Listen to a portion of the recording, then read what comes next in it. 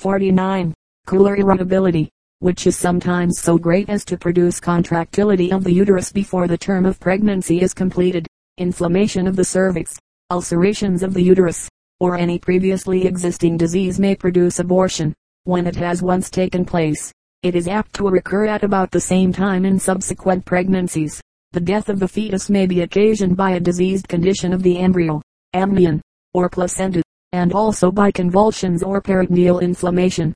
Criminal abortion is secretly practiced by women who desire to rid themselves of the evidence of immorality, and by those in wedlock who wish to avoid the care and responsibility of rearing offspring.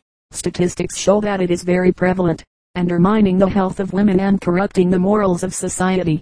We cannot pass over this subject in silence. Those who frustrate the processes of nature by violating the laws of life incur just penalties. All the functions of life and body are vitally concerned in reproduction. Any infraction of the divine law, "Thou shalt not kill," is inevitably followed by punishment. The obligations to nature cannot be evaded without inevitable penal effects. Furthermore, all such transgressors carry with them the consciousness of guilt and the feeling of secret woe. "Oh God, that horrid dream besets me. Now awake, again, with dizzy brain, the human life I take, and my red right hand grows raging hot, like Cranmer's at the stake."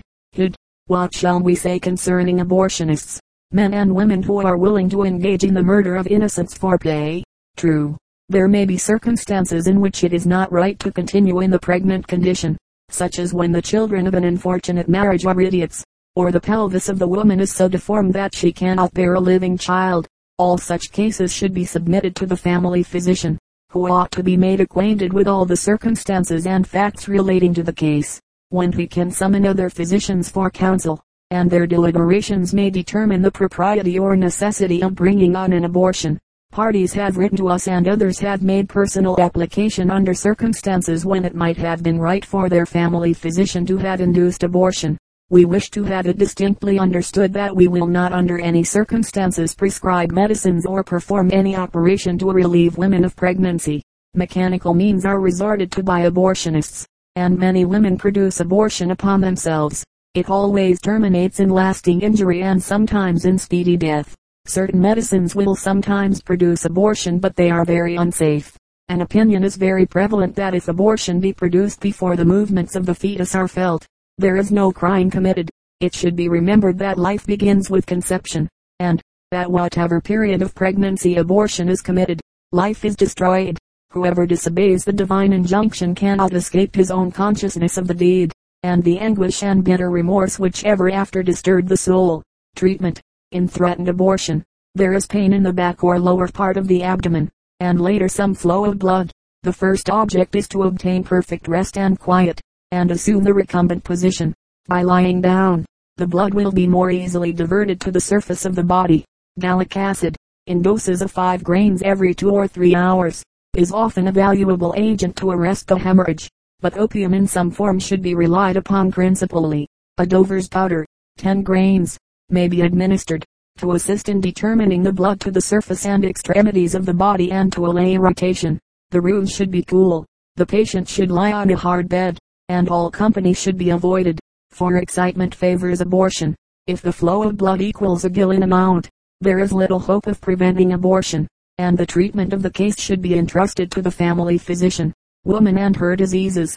An imaginative poet avers that woman is the link connecting heaven and earth.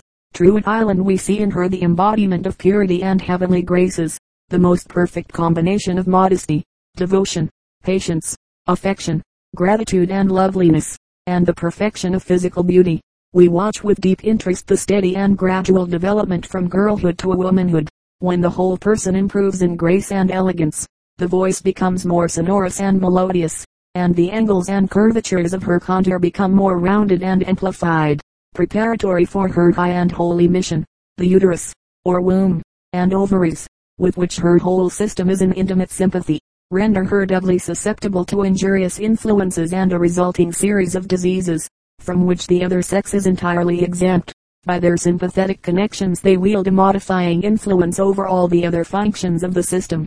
Physically and mentally, woman is man modified, perfected, the last and crowning handiwork of God.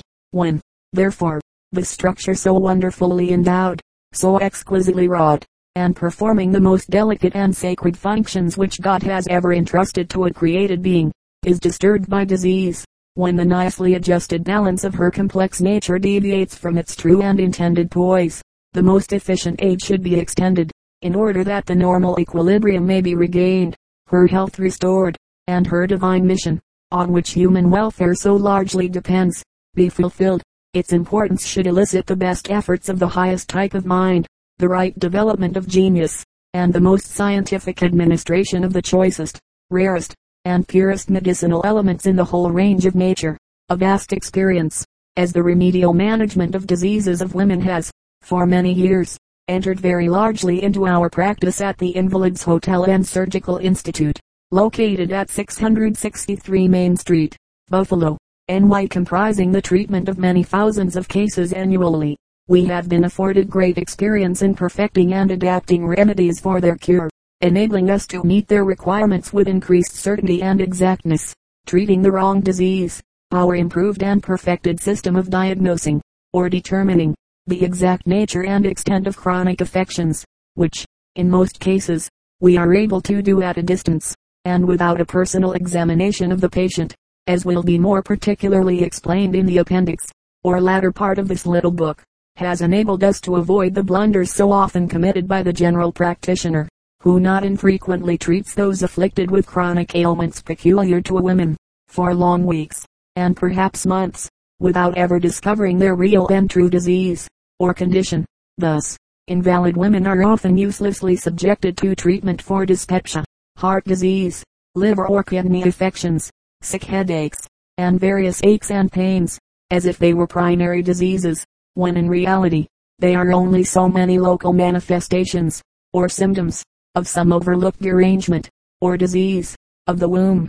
For, as we have already intimated, every organ of the system is in intimate sympathy with the uterus, or womb.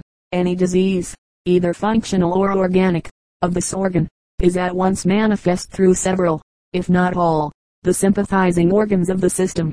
When we receive a sharp blow upon the elbow, the pain is felt most keenly in our little finger. Just so in diseases of the womb, often the most distress is felt in organs or parts of the system quite distant from the real seat of disease. On this account, thoughtless, easy-going and ignorant physicians are misled, and very commonly mistake the invalid's disease for some affection of the stomach, heart, liver, kidneys, or other organ, when really it is located in the uterus. Cure the disease of the womb, and all these disagreeable manifestations, or symptoms, vanish, their cause being removed. The various dependent derangements, and disagreeable nervous sensations and sufferings rapidly give way, and vigorous health is firmly re-established. Time and perseverance in treatment required to cure. Most chronic diseases of women are slow in their inception, or development, and their removal or cure must necessarily be gradual. Disease that has been progressing and becoming more firmly established for months, or perhaps years, cannot, except in rare cases, be hastily dislodged, and the system restored to perfect health. The process of cure, like the development and progress of the disease, must be a gradual one, accomplished step by step. Often, too, the use of medicines that, if persisted in, will prove beneficial and curative, will, for a considerable time, arouse in the system very disagreeable sensations, and many times this leads unthinking persons to become frightened or discouraged, and to quit the treatment best adapted to their cases if only faithfully carried out. In many forms of womb disease, there are organic lesions or changes, that can be repaired only by a gradual process, just as an external wound would heal, not suddenly, but by a constant, slow filling in and building up, or by the gradual development or growth of one cell upon another, just as a great breach in a wall would be repaired by filling in brick upon brick, until the defect is effaced. So must these lesions be removed by gradual processes. When fully repaired, the dependent, sympathetic derangements, disagreeable sensations, and all the long train of consequential symptoms are, one by one, abolished. Not limited in our remedial resources, it should be borne in mind that, while we recommend, in this little volume, certain courses of treatment for ordinary cases, the remedies mentioned do not by any means embrace all our resources in the way of medicines and other curative agencies, especially for complicated, difficult, or very obstinate cases. In many of the latter class we can send medicines that are exactly adapted to the case.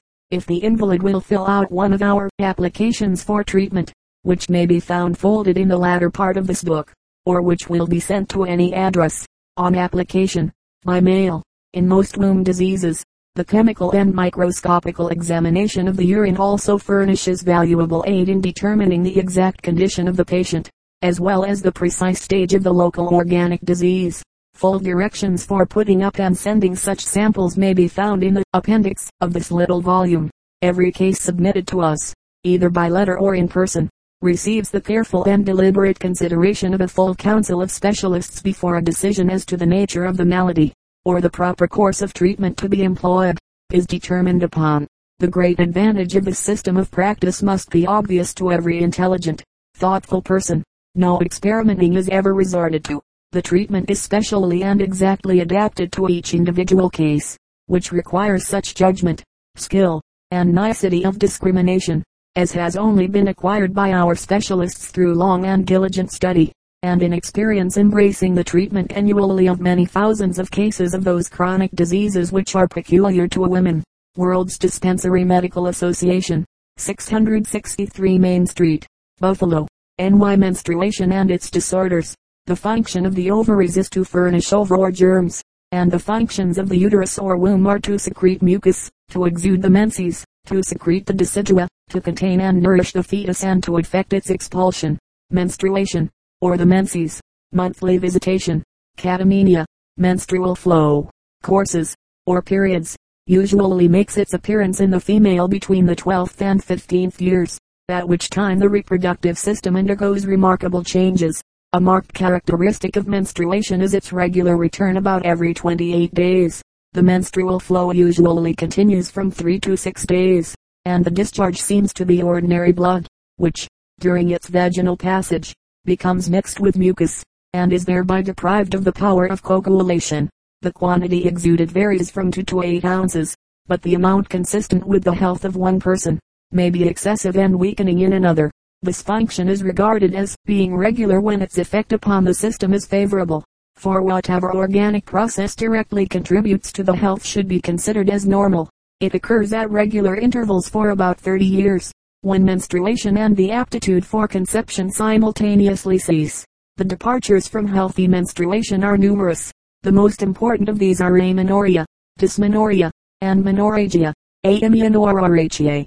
The term amenorrhea signifies the absence of menstruation when it should occur. It may be considered under 2 general heads: when it fails to be established at the proper age, and when, after having made its appearance, it ceases to return at the usual periods. The term retention has been applied to the first, and that of suppression to the latter. Menstruation may fail to be established in consequence of organic defects, or from some abnormal condition of the blood and nervous system. Malformation of the vagina. Retention of the menses may result from malformation of the vaginal canal, which sometimes terminates before it reaches the womb, being simply a short, closed sac. If the uterus and ovaries are perfect, all the feminine characteristics are manifest, and a vaginal exploration discloses the nature of the difficulty. If, however, the sides of this passage adhere in consequence of previous inflammation, they may be carefully separated by a surgical operation, and this function restored. Absence or malformation of the womb. The uterus may be deformed or entirely absent, and yet there be an inclination, or symptoms indicative of an effort, to establish this function. The individual may be delicate in organization, graceful in bearing, refined and attractive in all feminine ways, and yet this organ may be so defective as to preclude the establishment of the menstrual function. Sometimes there is merely an occlusion of the mouth of the uterus, the perforation of which removes all difficulty. In others, the neck of the womb is filled with a morbid growth, or the walls of its canal are adherent, as the result of inflammation, and may be separated by a small silver or ivory probe, and the menses be thus liberated. Imperithoradia hymen. The hymen is a circular, or semilunar membrane, which imperfectly closes the outer orifice of the vagina in the virgin. When of a semilunar shape, it usually occupies the lower or posterior portion of the canal, leaving an opening in the upper or anterior portion, varying from the size of a quill to that of a thimble, through which the menstrual fluid exudes. This membrane is usually ruptured and destroyed by the first sexual intercourse, and, hence, its presence has been considered evidence of virginity. Its absence, however, must not be considered a conclusive evidence of sexual intercourse, for, as Dr. Dunleyson says, many circumstances of an innocent character may occasion a rupture or destruction of this membrane. It is often absent in children soon after birth, while it may remain entire after copulation. Hence, the presence of the hymen does not absolutely prove virginity, nor does its absence prove incontinence, although its presence would be prima facie evidence of continence. Sometimes this membrane, when not imperfect, is so thick and strong as to render sexual intercourse impossible, and requires a cutting operation to open the vagina. Several such cases have been operated upon at the Invalids Hotel and Surgical Institute. It occasionally happens that the hymen is entire, or imperfect, at birth. This may not be discovered before puberty, but when this period arrives and the menstrual discharge takes place into the vagina, the female will suffer from the retention and accumulation of this secretion, and ultimately a tumor or a protrusion of the membrane which closes the vagina will occur, giving rise to severe pain and other serious symptoms. The retained menstrual fluid, increasing in quantity at every monthly period, dilates the womb as well as the vagina, and even the fallopian tubes become distended, presenting at length an urgent necessity for relief. Treatment. This condition admits of relief only by operative surgery. The operation consists in dividing the hymen by a crucial incision, thus allowing the accumulated fluid to be discharged, after which the vagina is cleansed by syringing it with warm water. Absence of the ovaries. Let us suppose the case of a young woman who has fully reached the period of puberty without having menstruated. All the organs which we have described are manifestly developed. She is healthy, vigorous, robust, and able to exercise freely or to engage in laborious occupations. But we notice that her voice is not sweetly feminine, nor is her presence timid, tender, and winning. There is wanting that diffident sexual consciousness, which gently woos, and, at the same time, modestly repels, and tends to awaken interest, curiosity, and desire. Considering also that she has never manifested any inclination to menstruate, we are irresistibly led to the conclusion that the ovaries are wanting. The delicate mustache upon the upper lip, the undeveloped breasts, the coarse features, and her taste for masculine pursuits, all concur in this diagnosis. Thus we account for the harshness of the voice, fitted for command rather than to express the mellow, persuasive cadences of love. Such a malformation cannot be remedied. Retention and suppression from morbid conditions of the blood, non-appearance, as well as suppression of the menses, may result from an abnormal state of the blood. The first condition which demands our attention under this head is plethora. In robust, plethoric females the menses are sometimes very tardy in their appearance, and every month the attempt to establish this function is attended with pain in the head, loins, and back, chilliness, nausea, and bloating of the abdomen. Sometimes there is intolerance of light or sound, and cerebral congestion, amounting almost to apoplectic symptoms. The pulse is full and strong, the blood abundant and surcharged with red corpuscles. Such persons may be accustomed to a luxurious living, and there is evidently a predisposition to abnormal activity of the alimentary functions. Treatment. We may briefly suggest that such subjects should engage in laborious physical exercise in order to expend the surplus of vitality, and should lessen the daily amount of food taken, and use that which is light and instimulating. We should also prevent the determination of blood to the head, by keeping it cool and the feet warm, and by increasing the flow of blood to the extremities. The volume of the circulation may be diminished by acting upon the natural outlets, such as the skin, kidneys, and bowels.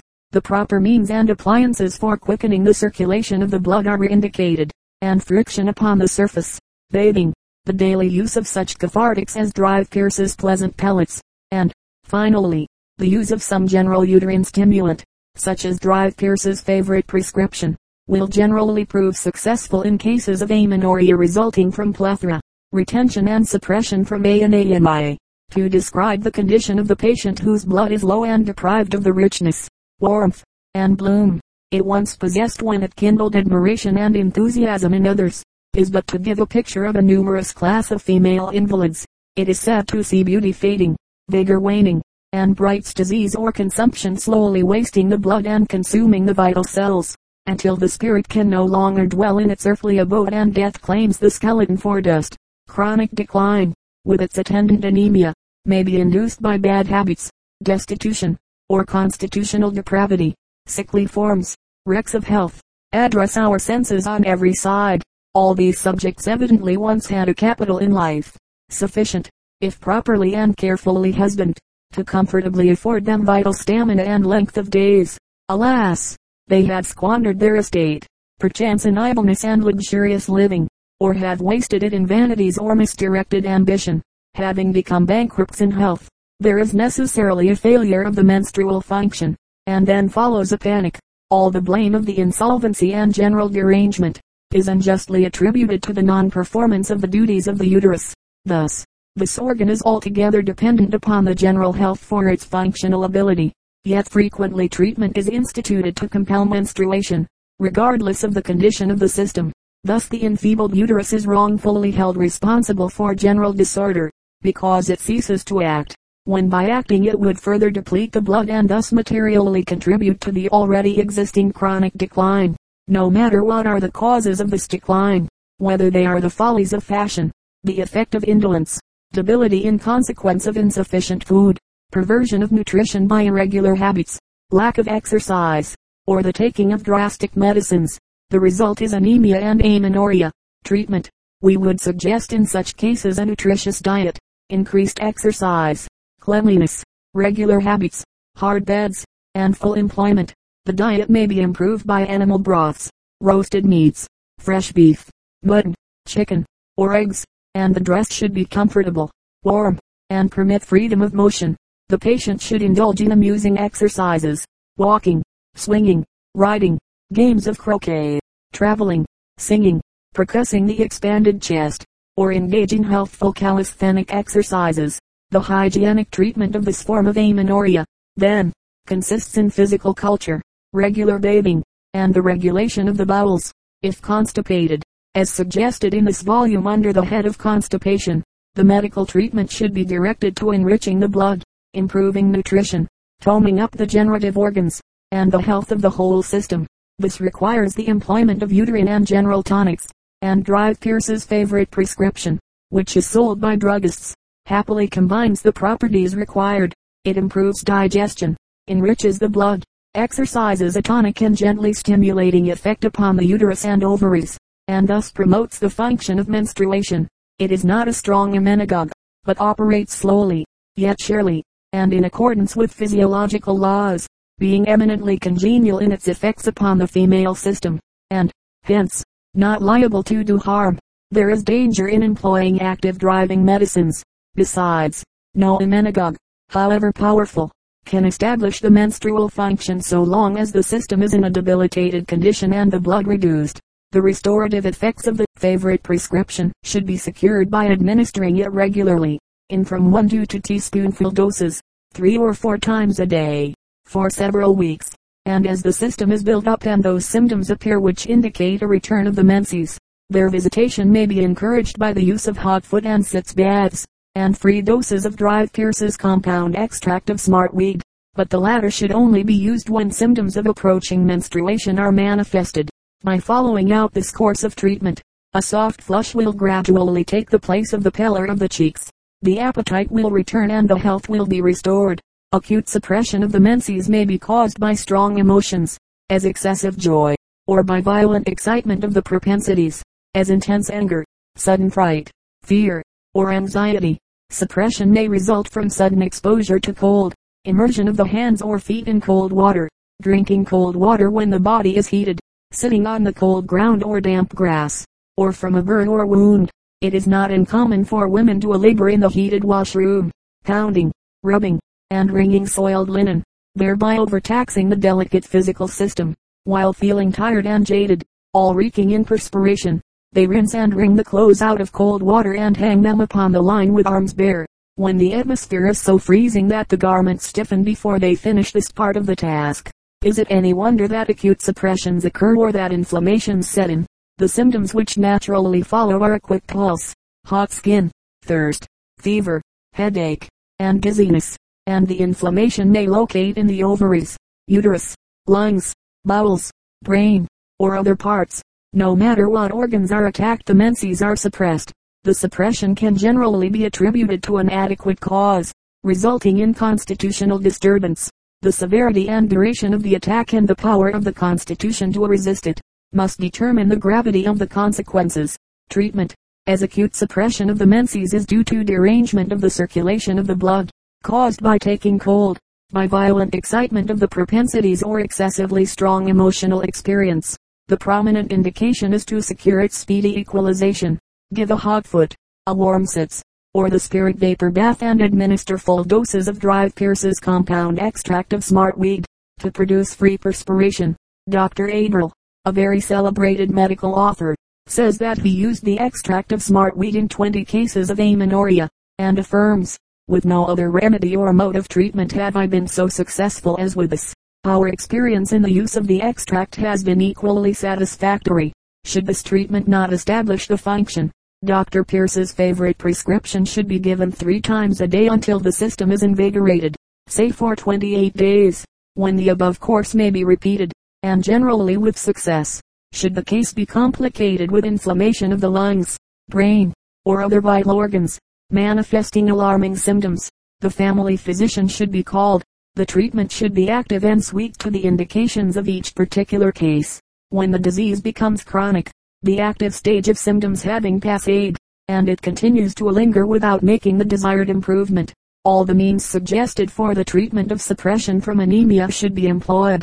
Their use will be followed by the most gratifying results. It should be borne in mind, however, that when we have suggested any treatment in this volume, it is generally such as the family may institute and apply, and does not, by any means, represent the variety or extent of the remedial resources which we employ when consulted in person or by letter. We refer our readers to only a few of the safe and reliable remedies which we have prepared and placed within their reach, and give them just such hygienic advice as we think will best serve their interests.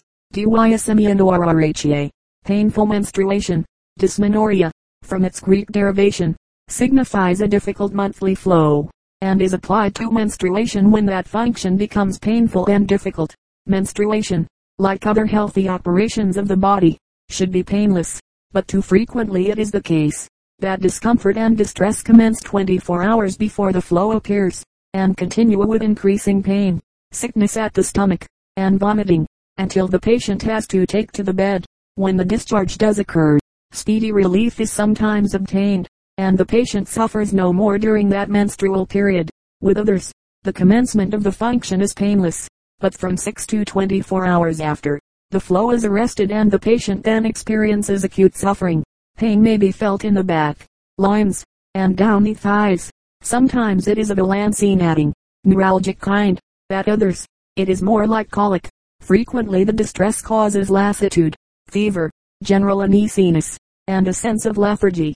There are those who suffer more or less during the entire period of the flow, while the distress of others terminates at the time when a membranous cast is expelled.